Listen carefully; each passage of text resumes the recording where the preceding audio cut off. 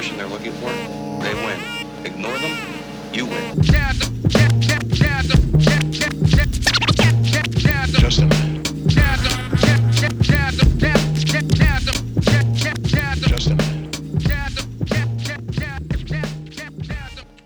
Welcome, everyone. I am Ari Engel, the Director of Creative Community for Peace. Thank you so much for joining us today. For anyone joining us for the first time, Creative Community for Peace is a nonprofit entertainment industry organization comprised of prominent members of the entertainment community who have come together to promote the arts as a bridge to peace, to counter anti-Semitism within the entertainment industry, and to galvanize support against the cultural boycott of Israel. To learn more about our work and to support our work, please visit ccfpeace.com, that is ccfpeace.com, or creativecommunityforpeace.com. We are glad to have all of you with us today in our public square and joining us for this installment of our Dispelling the Myth series, which is an educational series of conversations with some of the leading experts on the issues and challenges facing Israel and the Jewish people today. Today, we're going to be discussing one of the most audacious lies leveled at the state of Israel, the apartheid lie. In a calculated campaign, the anti-Israel movement has shifted from calling Israel an occupier to now referring to it as an apartheid state. To unpack this political weapon, we have two leading experts with us today who have been working to counter this charge. Please feel free to leave questions in the Q&A section of the chat, and we will try to get to many of them as possible towards the end of the discussion. I would first like to introduce Ann Herzberg, who is the legal advisor for NGO Monitor. She is a graduate of Oberlin College and Columbia University Law School. Prior to joining NGO Monitor, she worked as an attorney in New York. Her areas of research include business and human rights, international human rights law, the law of armed conflict, universal jurisdiction, international fact-finding, NGOs, and the UN. Ann's articles and op-eds have appeared in many publications, including the American Journal of International Law, Haaretz, the Jerusalem Post, Ynet, and the Wall Street Journal. She is also the author of many widely cited research reports on the Israeli-Palestinian conflict, including the recently published The Elusive Definition of Apartheid, a historic and legal analysis of a libel against the Jewish state. Welcome, Ann. Next, we have Olga Mishwe-Washington, who was born and grew up in South Africa and is now based in America. She is the CEO of DEI-SI International, a board member of the Institute for Black Solidarity with Israel, and the National Director for Programming Engagement at Club Z.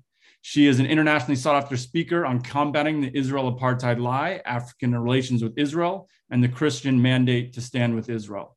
In 2016, Olga received the Jerusalem Award from the World Zionist Organization in recognition of her advocacy for the state of Israel, and her essay, The Apartheid Lie, was published in the book Israelphobia and the West, The Hijacking of Civil Discourse on Israel and How to Rescue It.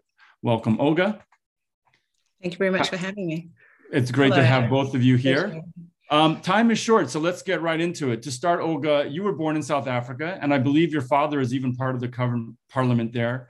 Can you please tell us what the definition of apartheid was in South Africa between 1948 and 1994, and describe what life was like for Black people living in South Africa under apartheid?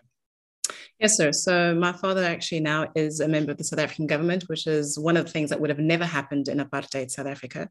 The term apartheid, and we need to start there, it is actually an Afrikaans word, which comes from the Afrikaners, who were the Dutch that had come to South Africa in the early 1900s, late 1800s, early 1900s, and pretty much colonized us. And in their journey of colonization, there was this attitude, this way of thinking that the white man was morally and also racially superior than the Black person, than the non-white person. And so what we saw was an amalgamation of laws, over 150 codified laws, that separated Black life from white life in every single regard. Right. Purely because of the color of our skin. And one of the ways that I also break it down when I teach our teens is because they did not see us as equals. We did not have even the emotional or the mental capacity to do what the white person would do. So not only could we not go to the same schools, the education that was created for us was deliberately dumbed down because there was no need for us to be able to learn so that we could become doctors, engineers, and those type of things. You talk about access to medical help. We were separated in those regards. The most basics, can you go to the beach together with somebody who's of a different race? Absolutely not. Can you use the same drinking fountain, water fountain? Absolutely not. Do you go to the same restaurant? If you do, Black people are going to use a different entrance, and they're going to sit in a separate area of the restaurant, and they're going to eat on different utensils.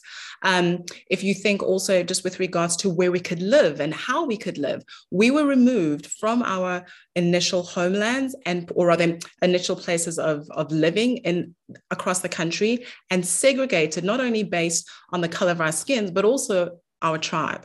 An interesting fun fact, and then I'll end it there because there's many stories that I can use to describe living as a Black person in apartheid South Africa. I won't forget when I was applying for my green card here in the United States, I called my dad. I said, Dad, I'm looking at my birth certificate. I was born in the capital of South Africa, which is Pretoria, but my birth certificate did not assign me South African citizenship.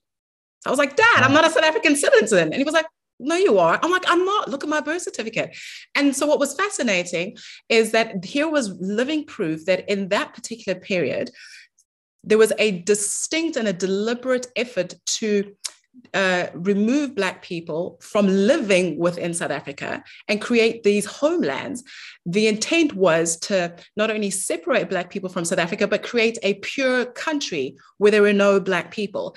And so even though I was born in South Africa, I was assigned citizenship, which was the intended effort to try and have my family relocate me there to a place called Bophuthatswana. So Black life was separate from white life in every regard. You couldn't vote. You didn't have a say over who governed you. You didn't have a say over where and how you could work. That was apartheid. Right. So complete separate and apartness, I guess, was where the word comes from. So, Anne, during this South African apartheid era, just to discuss some of the historical roots behind the apartheid charge and how it was leveled at Israel at this time, it comes from some of the Soviet area and the Arab bloc and the UN. And there was this intentional link to link South Africa and apartheid to Israel. Can you talk a little bit about those initial historical roots? Yeah, sure. So I'm really happy to be here. Basically, the apartheid slander of Israel began as a political move by the Arab states, probably in the late 50s, early 60s.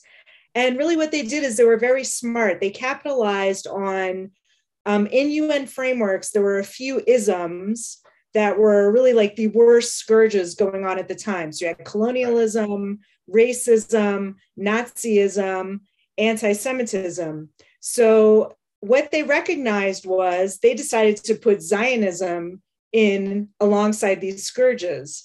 And now also at the same time, so the apartheid practices of the apartheid state started earlier, but as Olga was mentioning, in 1948 is when the regime became official.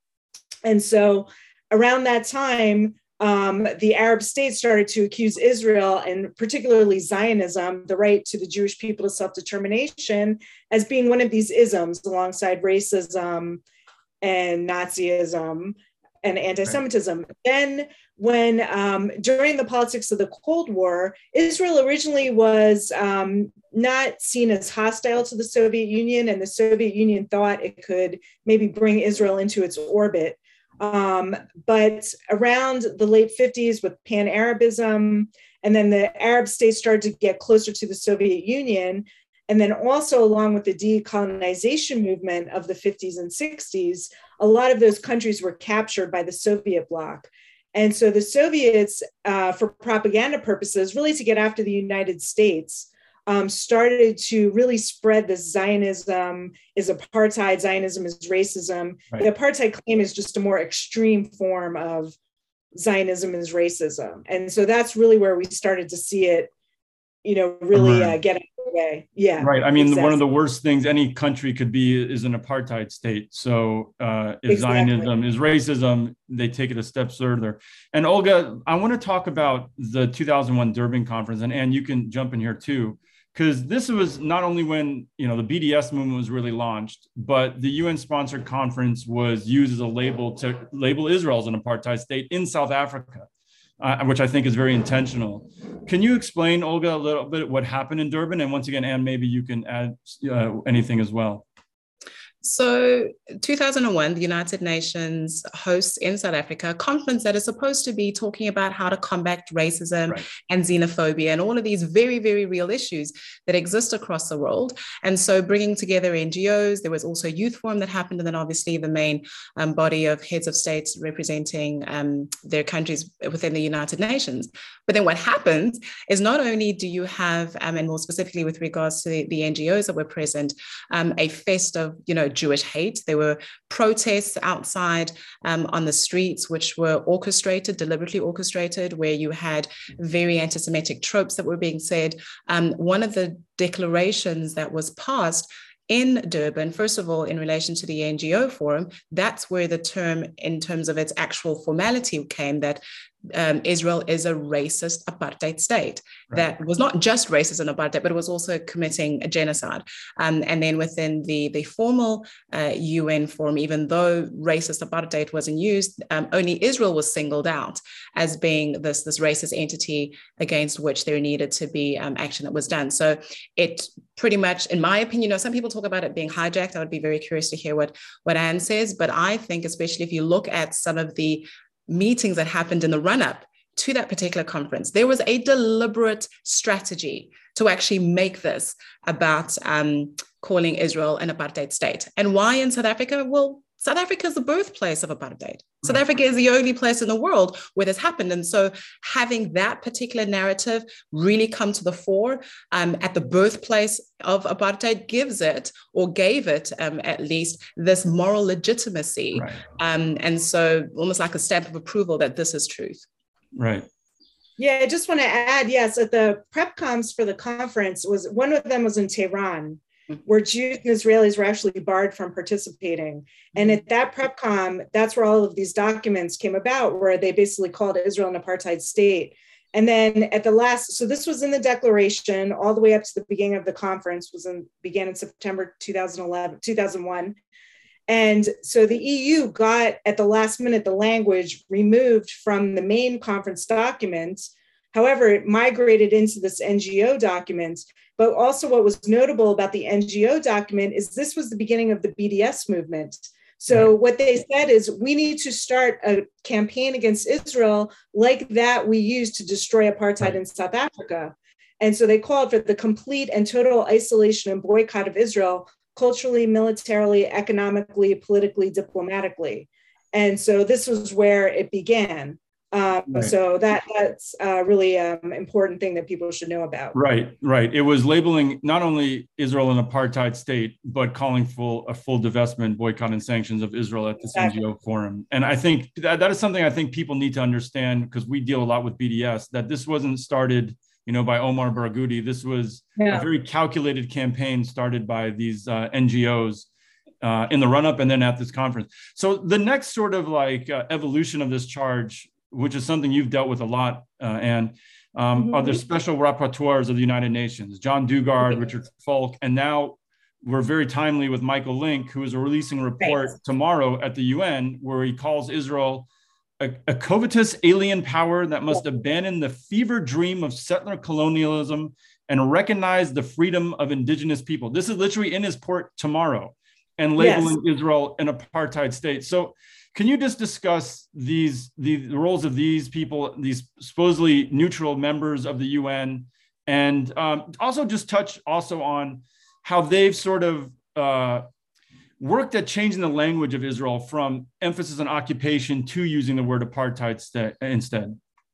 Yeah, sure. So first, I just want to say the words apartheid and occupation in terms of the Israeli-Palestinian conflict, the Israeli-Arab conflict, are kind of what I call weasel words, because they are legal terms, but they're also political terms, and they can mean different things to different people. So when you say occupation, let's say in our context or in America, people generally think of the West Bank when they hear occupation. But in the Arab world, to Palestinians, when you say occupation, you're talking about Haifa and Tel Aviv. So, and the same thing with apartheid. When you say apartheid, maybe most people think, well, okay, Israel, but what's going on in the West Bank? So again, it's these types of weasel words, and the people running the strategy are very familiar with that and aware. of what they're doing. Now, the UN appoints what are known as special rapporteurs, these independent experts. When it comes to the Palestinian experts, it's the only expert that the mandate, all the other mandates, there's 75 of these mandates of the Human Rights Council, they all have to be renewed every year. The one for the Palestinians never expires. Wow. It never has to be renewed. It just will exist until the end of the occupation. Right. Okay, so it's always there. Which is Haifa and Tel Aviv, as you're discussing. Exactly. For many of the countries that vote on who the rapporteur is. It's always with one exception, it's always an anti-Israel ideologue, a BDS activist. Michael Link is actually leaving his position in a couple of weeks, and the replacement is also someone in this exact vein, anti-Israel campaigner, lots of anti-Israel events, works with, terror-tied NGOs. That's the profile of the person that takes this job. They have to be approved by the Organization of Islamic Cooperation, the Arab League. So this is not a neutral person. Right. So the first rapporteur was this man, John Dugard, who is a South African academic, but really took it upon himself to start going after Israel back in the 80s. And he was the first person that kind of used legal language to try to shift the legal debate towards Israel in 2007. And since then, all of his successors have done the same thing, all of them in their last report as rapporteur. So, when they claim this is a new thing, growing consensus, right. It's all the same people. When you look at all the people making this charge, it's the same 20, 30 people all along. They, since Durban, and they're saying the same thing. There's no new, this is just a narrative they're trying to sell, but it's right. The same people, the same language. It's just based on, I think because our political environment has become so partisan, unfortunately, in the past few years, it's maybe gotten more media attention than it has in the past. And this is all under the Human Rights Council, right? Yes. Right. Yes. So I'm actually speaking tomorrow at the debate when Link is presenting his report. So I'll hopefully be able to get a few singers in, but we're all rooting for you.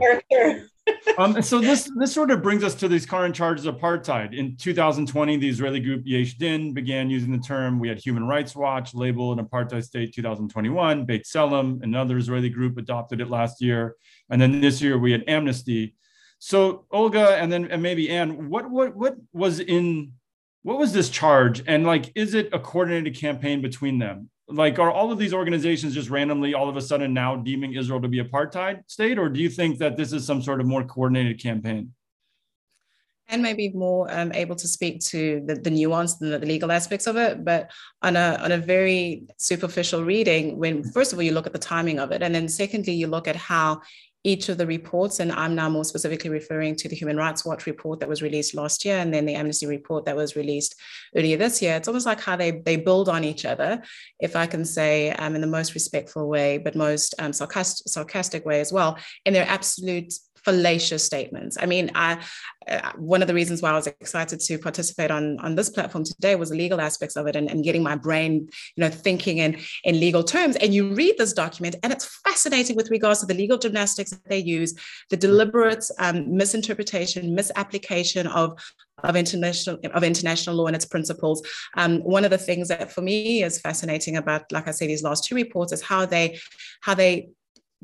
create intent. Right? They put intent on Israel with regards to the fact that Israel is a Jewish state.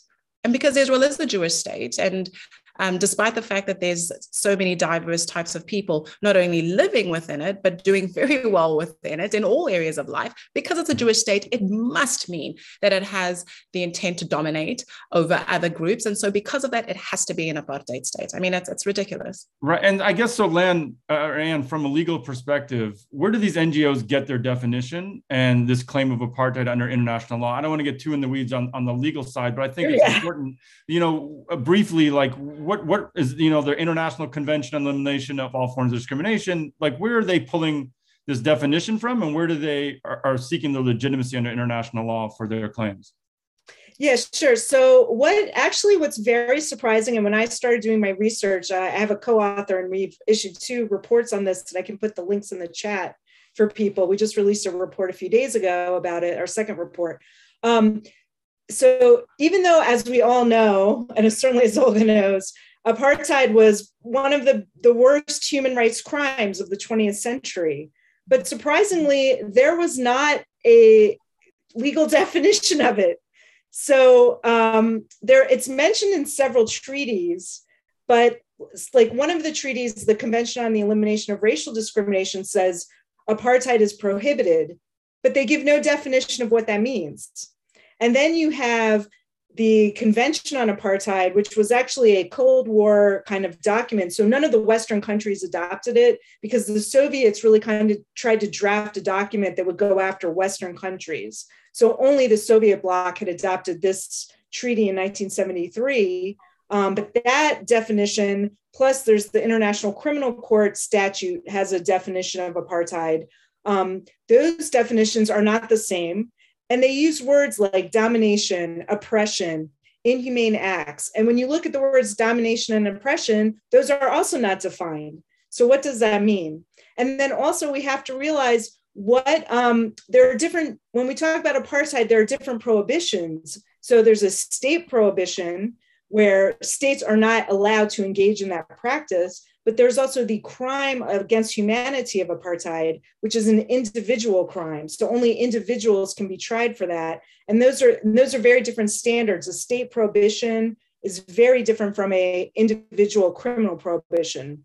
So again, floating around in all these instruments, you have about 4 definitions. So what these NGOs have done is they've kind of picked and mashed them all together. Right.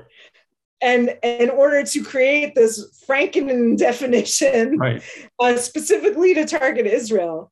Right. So, and it really so it's like sort of taking the Rome Statute, the Geneva Conventions, and sort of just picking and choosing something that they can just fit onto Israel.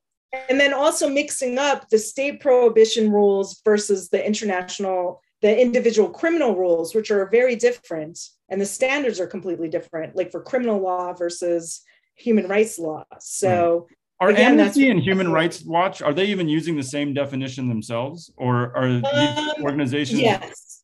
Yeah, pretty much. Like basically what happened was in 2009, there was a group of activists who John Dugard kind of spearheaded this. They came up with this very lengthy report.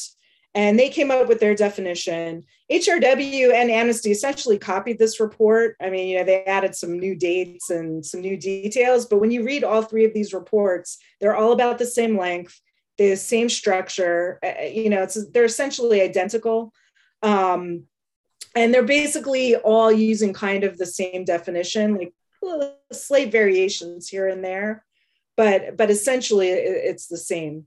Right. So what is this new definition of apartheid that they are using, and how does it differ from the South African version before we sort of get into how it applies to Israel? Well, I would say there's a couple things they're doing that's very sneaky. So first is when you look at the only case of apartheid we know about is that of South Africa. Right. Okay. And so there is an issue in international law. When you're talking about apartheid, then you need to look at what happened in South Africa, the types of things that Olga was talking about. So, but what Amnesty and HRW are trying to do is decouple South Africa from apartheid. So right. Like, no, we don't need to look at what happened in South Africa. That doesn't matter.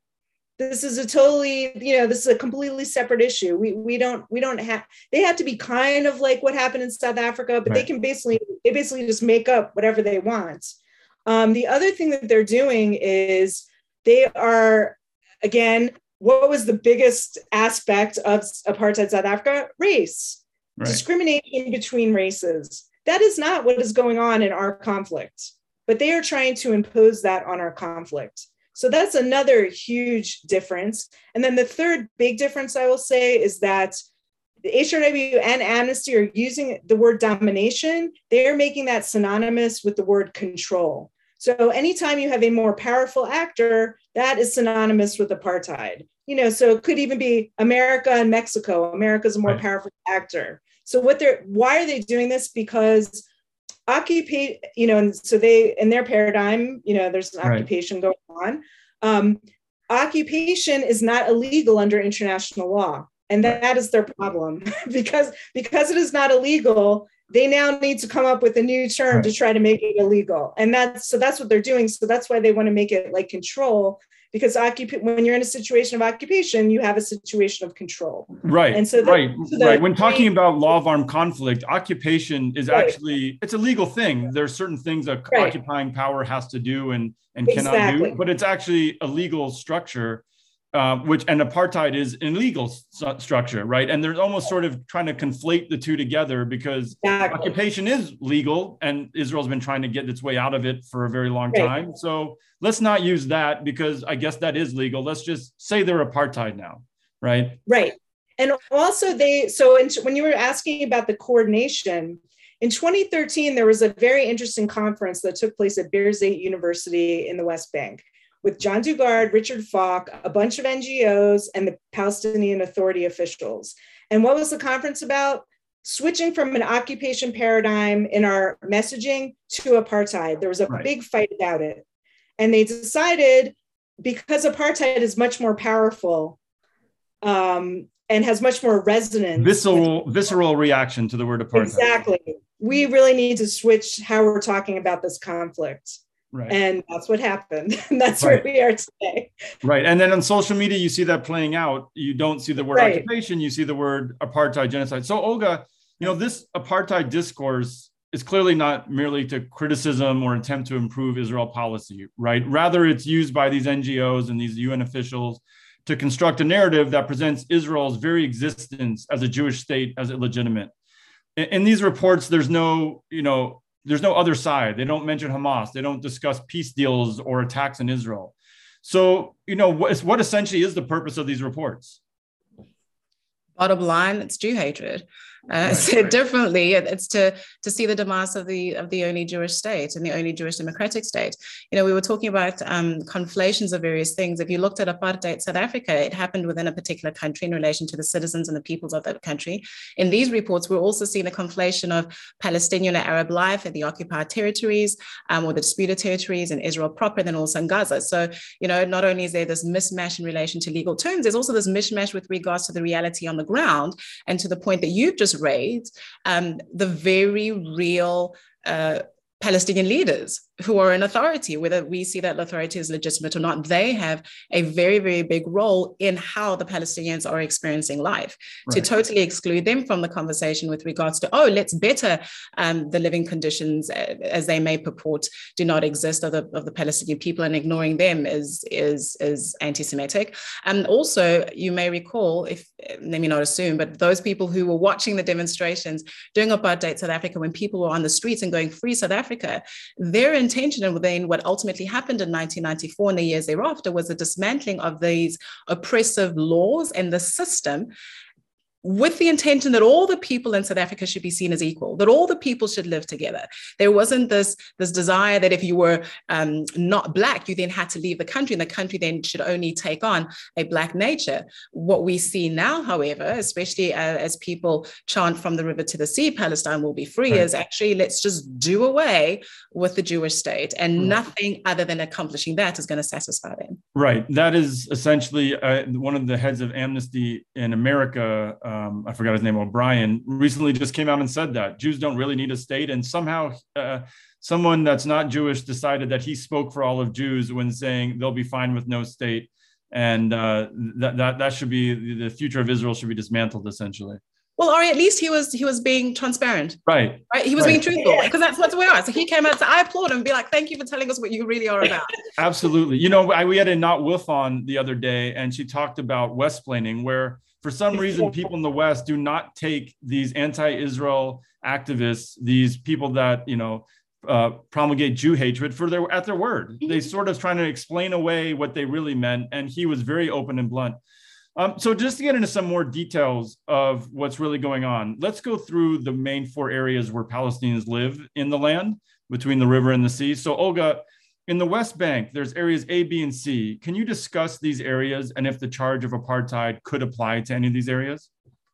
So areas A, B, and C came about in high-level summary from the Oslo Accords. So it's an agreement between the Palestinian leadership, the Palestinian Liberation Organization at the time, and the intention is let us create a system where ultimately the Palestinian people will have their own governance, will have their own place, their own state to live, but recognizing how there was on the ground differencing in population between Jews and Arabs. They're like, okay, area A, we are going to give administrative as well as security administration, authority to the Palestinian Authority. And then in area B, and what's interesting, and many people don't know, is that 90% of the Palestinian people live there. Right. So that's where the great majority of the Palestinian people live. And then area B, let's share because there's an appreciation of real security risk to Israel proper. And so Israel now then has security control, and then the Palestinian Authority has administrative control. And then area C is where Israel has all of that. So has both security as well as administration. And so you have this different power system that's going on. First of all, it's by agreement.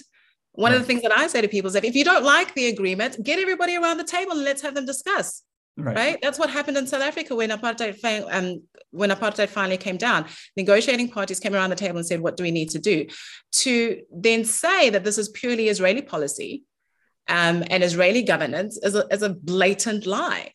Right. And until we then remove this lie, actually addressing what people see, and some people do, of the Palestinian suffering, we're not going to get that right. So it is incorrect to see it as apartheid because the legal structure within which this exists was agreed to, and that's not apartheid. Right. It was agreed to between the Israelis and Palestinians at Oslo. Correct. For all areas of control. So you have joint control in B, Palestinian control in A, and then C. I think as me and Ann were just talking a moment ago, you have the rules of armed conflict essentially applying there, where where occupation is a legal term, and there's certain things that go along with that and shouldn't be conflated with the term apartheid, which is a totally different term. So, Ann, in Israel proper, the anti-Israel activists and these groups like to point and claim that there's over 65 laws that discriminate against the Arab population. I think they like to do that almost because, make it seem like it's South Africa once again. And this has been the case since 1948. In their view, the epitome of this is the nation state law and the law of return. So what do you say in response to this and the claims that apartheid exists in Israel proper? So I'll just say on that list of the 65 laws, we debunked that list a few years ago. I forget the exact percentage. It was a very high percentage are actually not even laws. Right. They were proposals that were never adopted. So many, if not most, are not even laws.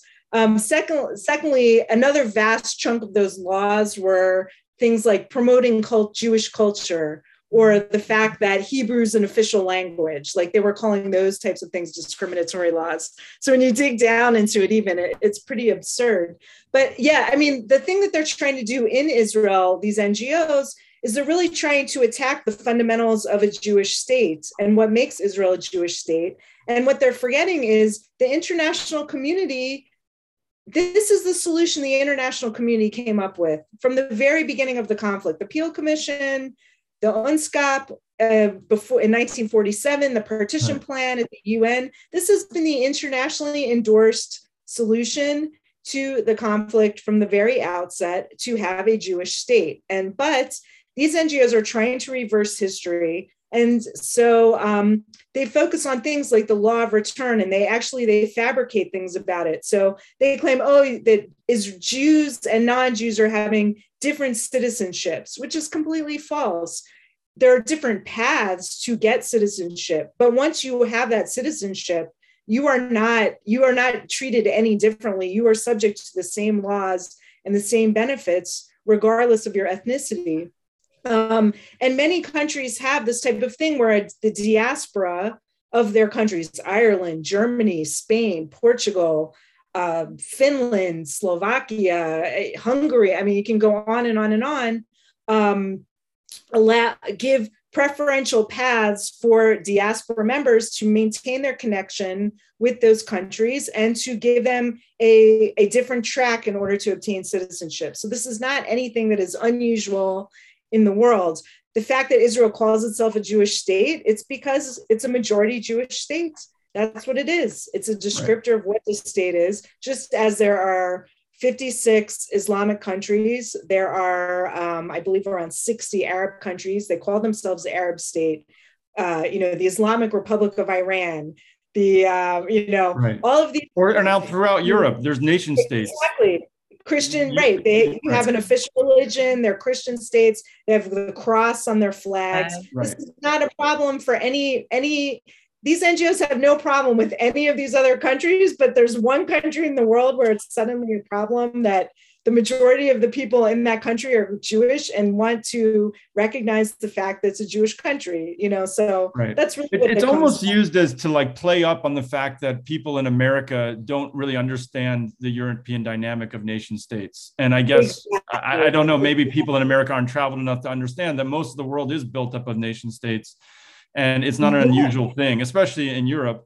And there's also polls that have shown that Israeli Arabs, I think around 77%, said that they like living in Israel. And I believe under the Trump plan, where there was actually some idea where a couple villages near the border of the West Bank would perhaps be part of the new Palestinian state. And the Arab Israelis said, absolutely not. We are not going to live as part of some new Palestinian state. We like living in Israel.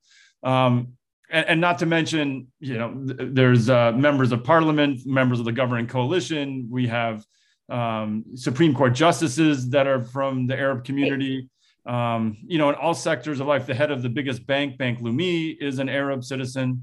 So it's a pretty big stretch. I don't know if you want to add anything else, Olga. No, I fully agree with everything that Anne said. It's ridiculous. But let me say this, though, actually, now that I think about it, I wouldn't just put it to America in terms of people not fully understanding the concept of nation states.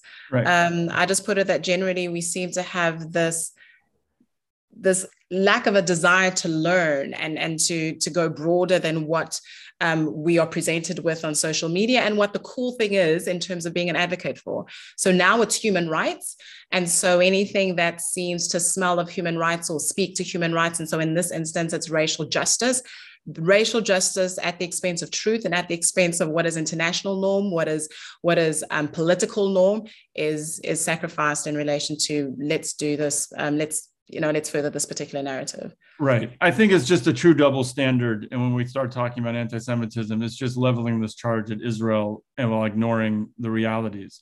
So let's go on to Gaza. Maybe, Olga, you could talk about this. There's no Jews living in Gaza. Amnesty even tweeted out some sort of weird definition yesterday about it's apartheid because there's deprivation and oppression going on. So I don't even, that's like a whole new legal standard that they've once again sort of come up with. So what is the truth in Gaza? And is Israel guilty of apartheid in Gaza? And if they are, wouldn't Egypt be guilty of the same thing? I mean, it's bizarre. So we have a ruling power in Gaza, and that is Hamas. And Hamas has been there since they actually were democratically elected. And once they were elected, the other Palestinian leadership in Gaza at the time in the early 2000s was Fatah. And there was a bloody throwing out of Fatah from that area. Gaza has been a recipient of hundreds of millions of rands. I'm thinking in my South African brain, hundreds of millions of dollars, US dollars that were funneled into Gaza for purposes of, again, bettering the lives of Palestinian people. But then when Hamas takes this money and uses the money to construct underground tunnels, to construct these rockets, and so then there's for security reasons, there is limitations on what can go in, again, for purposes of security, got nothing to do with the color of the skin, got nothing to do that we're talking about Palestinians or Israelis, then the world is in uproar. Meanwhile, Egypt has also got limitations in relation to movement of things between its border with Gaza. So in my opinion, they have to include Gaza in the conversation, because if you don't include Gaza, then it doesn't give you as strong a claim in relation to the West Bank. And so we've just got to put all of it together. Right. Right. And I think that's, as I was mentioned before, and as you just said, Egypt, I mean, it's interesting if they are going to label Gaza, living under apartheid, that they don't claim that Egypt is carrying out apartheid too, makes no sense since they have the same security measures. And there's not a single Jew living in Gaza, which clearly there's no racial segregation going on because no Jews live there anymore. And not at all, but also, and it's important to keep reminding ourselves of it, they have their own rulership, their own people that are an authority over them. It's not the Israeli government that's an authority in Gaza. Right. It's Hamas, Palestinian. Right. So, and the last area is East Jerusalem, and the Palestinians there can acquire citizenship if they want. Otherwise, they live as permanent residents, but since most have not taken up getting citizenship. Can you describe if apartheid, what this claim is on the people in East Jerusalem and if it would apply there? Yes, so they're pretty weak actually in these reports when they talk about East Jerusalem, because they know it's a weak claim. I mean, I live about 100 meters from East Jerusalem, so I'm in West Jerusalem, but the green line is a few, maybe 100 meters from my house. But there's complete freedom of movement in Jerusalem. So that takes away, one of their main claims. It's when you live, especially in the part of Jerusalem I live in, we shop at the same place. I live like near a train track that's a walking path that if you walk on that path, it's Palestinians, Jews, international diplomats, right. Walking in the middle of West Jerusalem on this like bike jogging path every day. It's like the most popular spot in Jerusalem. And so you don't feel this disparity that they're talking about. And I think because they have, you can get citizenship. Palestinians in Jerusalem are entitled to the same healthcare services that we're entitled to. Like it's paid for their healthcare. So again, it's sort of neglected.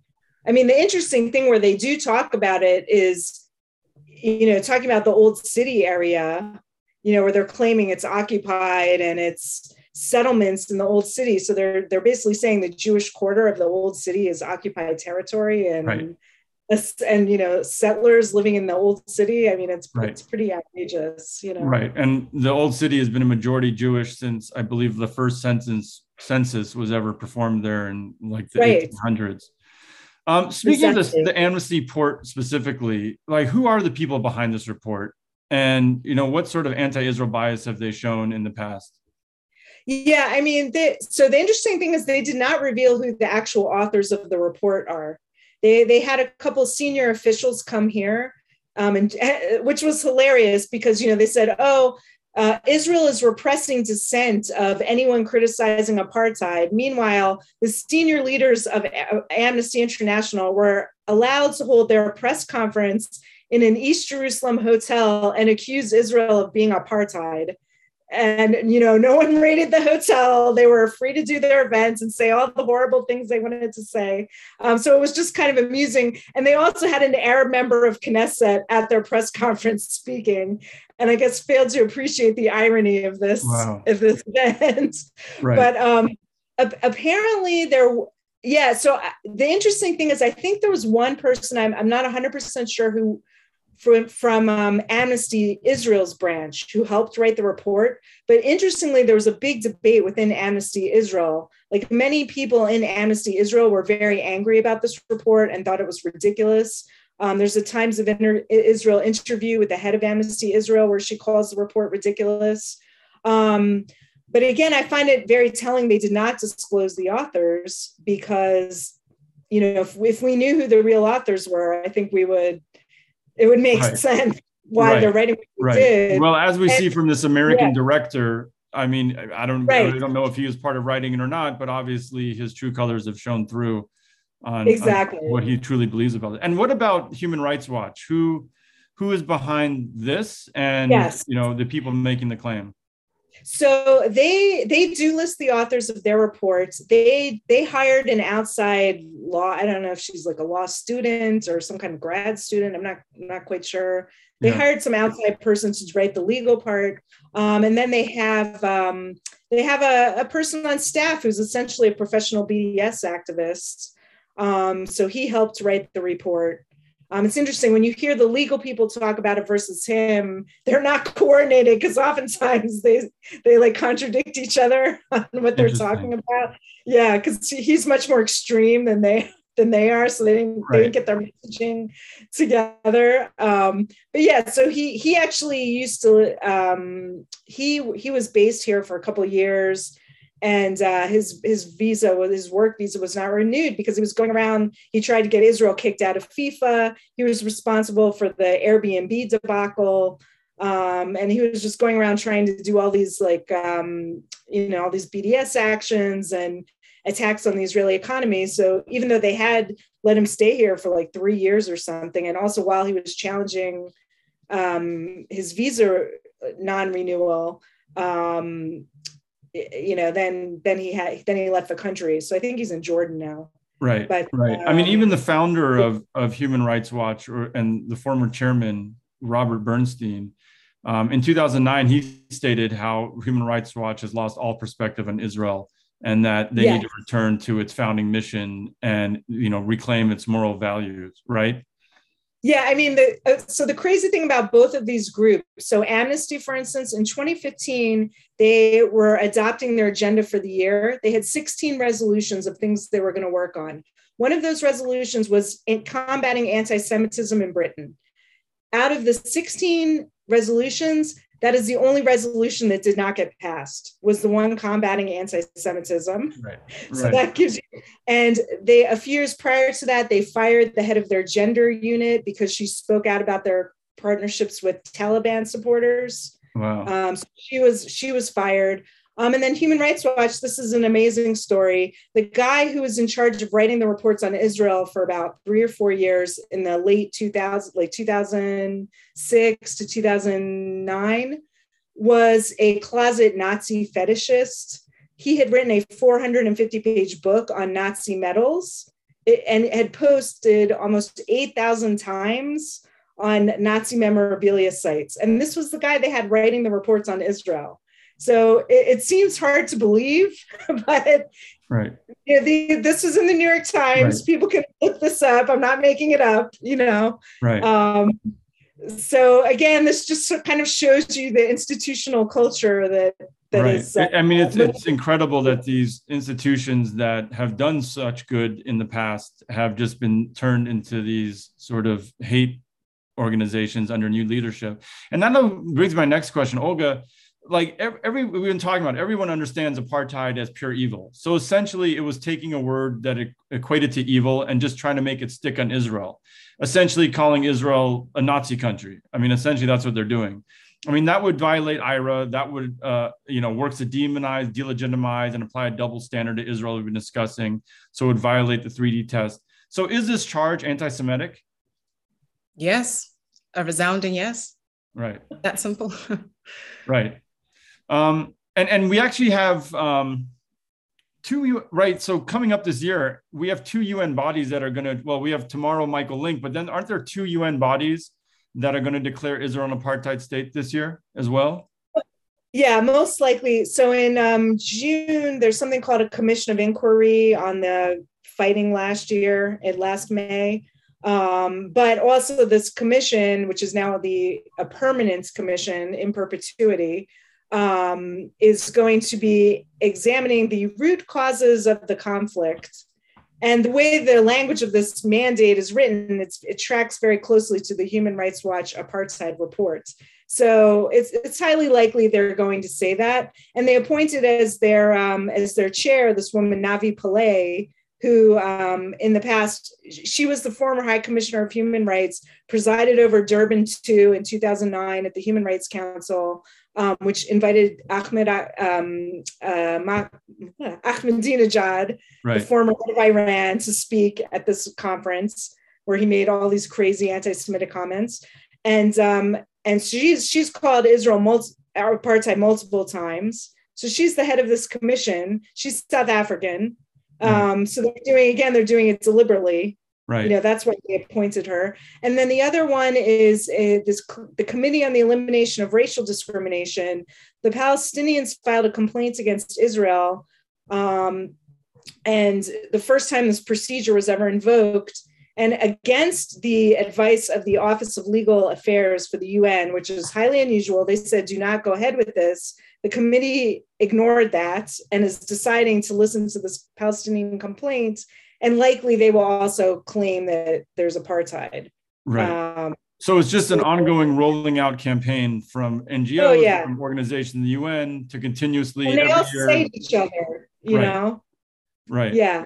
And Olga, you work with Club Z that works to educate young people. Right now, we're in the middle of Israel Apartheid Week happening on college campuses. Can you talk a little bit about that, just since it's literally, I believe, going on right now, and what that is? So Israel Apartheid Week is a week that is dedicated to protesting what Israel is doing, how it is an apartheid state that deserves to be boycotted, divested, and sanctioned. It brings to the attention of students how Israel is a colonizer state, how Israel is killing Palestinian babies, and all of these evils that Israel is doing. Obviously, the premise of it is a lie, but not only has it become a growing anti-Semitic Jew hatred fest, it's become very violent in some instances. Academic institutions are supposed to be places of discourse, supposed to be places of an exchange of ideas, supposed to be a place of understanding or trying to understand complexities of things. But we have this very aggressive binary week of events where very vocal Jew haters come. There's no opportunity oftentimes that is given to the pro-Israel candidates during that week to also have a say. And so unfortunately for many, and one can understand it, Jewish students, it's a very traumatizing week. The work of Club Z is to prepare young people in high school so that when they get onto campus and they're approached with these anti-Semitic events, that they're not going to be afraid, that they can stand up confidently with knowledge, also having the skills to speak, to be able to call out the anti-Semitism, to be able to call out the double standards, to be able to call out the fact that you say that you're doing this so that you can help the Palestinian people. Meanwhile, the Palestinian people have been forgotten. This is all a political game. This is all a game of money and corruption and all of that. And so ensuring that these teens also know what legal routes are available to them. Oftentimes they're thrown out of their dormitories, they're prevented from ascending into various positions of student leadership. And so Club Z ensures that they know what tools they have at their disposal, not only to respond and fight, but what I'm very much an advocate for is get on the offensive. It's about time that we start showing and so discrediting these organizations such as human rights, such as Amnesty International. In fact, this year, students supporting Israel on campus has started a Palestinian Apartheid Week, which I think is brilliant, showcasing that actually the problem does not rest with regards to what Israel is supposedly doing in relation to the Palestinian people. It's what Hamas and the double standards that are being applied, even with regards to Jews and Jews wanting to integrate and to live with their Arab counterparts. So going on the offensive and discrediting not only the messaging, but the messengers is important. And it makes a great point. You have in Lebanon, Palestinians living there that are not allowed to work in 70 plus professions. I mean, if that's not apartheid, I don't know what is. That's discriminating for Palestinians that have been born there, living there their whole lives, second, third, fourth generations. The West Bank and Gaza, for some reason, has to be Judenrein. There cannot be a Jew living there in any form, if there is a Palestinian state eventually. And also, sorry to interrupt you, if we know our history, the quote unquote occupation of the West Bank only became an issue after 1967. Meanwhile, prior to 1967, Jordan was there. Jordan had illegally occupied that area and it wasn't an issue. In the West Bank, Mahmoud Abbas is serving his 18th year of a 4-year term. Where's the Palestinian people's right to vote? So there's a lot of things that are going on in relation to real challenges of the Palestinian people, and we need to start going on the offense about that. Right. And I think that's this, going to the audience questions, that was one of the ones we've seen a couple times in here. And how do people push back against this outrageous claim? I think you did a good job of describing what people should do. I don't know if there's anything else you want to add to that. And then Anne, maybe even talk about on like a political level, a country level, government level, is there anything that, people can do to push back against this stuff, or force the governments to do to push back on this? Yeah, I mean, I think what's been really good in the amnesty when the amnesty report came out is that so many leaders of countries came out and said this is a ridiculous report. So I think it's really important when these things happen to contact your Congress people, your local leaders, to really speak out against it, because it does make a difference. Also, when Paul O'Brien, the head of Amnesty US, made those outrageous comments 2 weeks ago, you had every Jewish member of Congress coming out with a letter denouncing him. And it's really important to show that type of support, because tomorrow at the Human Rights Council and on Friday when it's the Agenda Item 7 debate, we're going to be hearing from all the dictators of the world who are going to join in with the NGOs to make all these horrible smears. And so you need the moral countries of the world. And I know this is probably a mostly American audience, but if there are any Europeans listening to this, you need to go to your government officials and have them denounce it. There have been many European officials who have denounced it, but Europe needs to be a stronger voice, because Europe does have a lot of influence more actually, I think, than the United States does in the UN and those types of bodies. And they really need to be a strong moral voice. So that's something we would like to see, is much more support from the Europeans. Right. And Olga, any other advice for anybody that when they hear this charge from a family, a friend, a colleague, what they should respond with? The first thing that I say is that depending on how the charge is put forward, is to appreciate the fact that this isn't a short-term strategy. The other side has been in this game for a very long time, but appreciating the fact that social media is instantaneous and oftentimes dinner meals don't go on for hours is, first of all, establishing what they mean by what they're saying.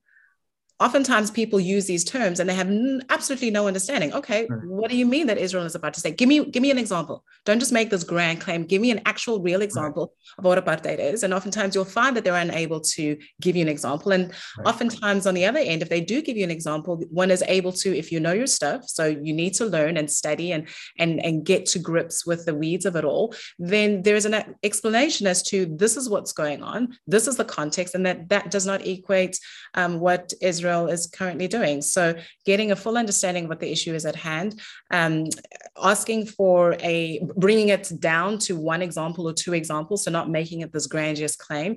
And then also for me, depending on how the question is put to me, especially if it's on social media, I'm like, I can already see you're a Jew hater. I don't have time for you. And I move on. And also then discredit. That's one of the things that I've already said. I can't, in my opinion, emphasize that enough. It's about time that we start showing these people the fact that they're liars and they aren't about human rights and all these various things that they're saying. So they're bodies that cannot be shown to be credible, and so should not have any influence in what we say is happening. Right. And I think, and we'll send this to everybody in an email, I think sending along Olga's Apartheid Lie article that she wrote, her essay, and then sending along the work Anne has done countering these claims. Those documents, I think you can send them to people and they do a great job of just debunking this lie if they ever want to read something and gain a little more knowledge. One more question, last question, because I've seen this one also in the chat a couple times. I guess it's I'll combine two. One, it says, what can be done about the Jewish groups like JVP and Beit Tselem? And you have almost like these Jewish groups that are pushing this lie. And then there was another question about two former Israeli ambassadors to South Africa have also said that Israel is an apartheid state. What's the deal with those two ambassadors? Olga, and maybe Olga, you can go first, and Anne, and what do we sort of say to these groups? So my approach, especially being as a non-Jew, is when a question like this, because these are Jewish entities, is like, this is a family matter. So I would, I don't understand why. I have my thoughts as to it, but I would let somebody that's part of the family speak on that. We all have a crazy uncle, right?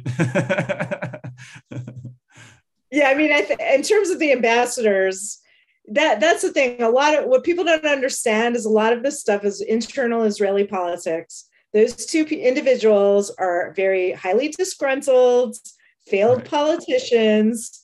The world has not gone their way, and they are taking it out on their country, unfortunately, which is sad. But unfortunately, there is a sector of people in Israel that in 2000, when Arafat rejected at Camp David, the plan that Barak had offered for a Palestinian state. When Arafat rejected that, basically it decimated the Israeli left. And there's a sector of the Israeli left who, rather than unfortunately coming to grips with the fact that the Palestinians were not really acting as partners for peace, and it probably wasn't going to happen now, and the near utopia was not on the on the horizon, unfortunately. Right. They basically went a different direction and put all the blame on Israel for the breakdown of the peace talks, and want to punish the Israeli public for not adopting their policies and their failed plans, which, and that's what who these people are. And, and it's sad. I feel bad that that's where they're living, or that's the world they're living in, so upset and disgruntled. And B'Tselem, a few years ago, there was a change in leadership. I think groups like B'Tselem in Israel are extremely important. You have to have human rights groups in every society holding the governments accountable. Unfortunately, B'Tselem had a change in leadership a few years ago. They were always extreme critics, and I have many, many beefs with them. I found a lot of their reporting not credible. They were political actors. Their political goal was to end the occupation. They don't tell you what that means. Does end the occupation mean binational state? Does it mean the West Bank? They never tell you. But they had this change of leadership, and the current leader of B'Tselem has explicitly stated he no longer cares about the Israeli public. He wants the international community to punish the Israelis. He has completely rejected us. He's not interested in what we have to say. He's completely outward looking now. And he just thinks that we deserve to be punished for the absence of peace, and it's all in Israel rather than the Palestinians having any role in this failure. So that, and I would say that the head of B'Tselem in America is one of the founders of If Not Now. So, I mean, it's BDS leaders that are literally leading B'Tselem, so it's not surprising. And, there's also, I think everybody should, this whole Dispelling the Myth series we're putting on should really listen to each episode, because I think this even goes to these Jewish groups and these Jewish organizations. What Ben Freeman was talking about with internalized anti-Semitism was like, what more can the Jewish people do? What more can we give? Can we give away our state? Can we give... And it's giving away everything. And that's sort of like this internalized anti-Semitism where it's the Jews' fault, the Jews' fault, the Jews' fault. And unfortunately, as we've learned through history, you can never give enough. And that is never the answer. So anyhow, we are at the time. So thank you everyone for joining us today. This was an amazingly insightful conversation.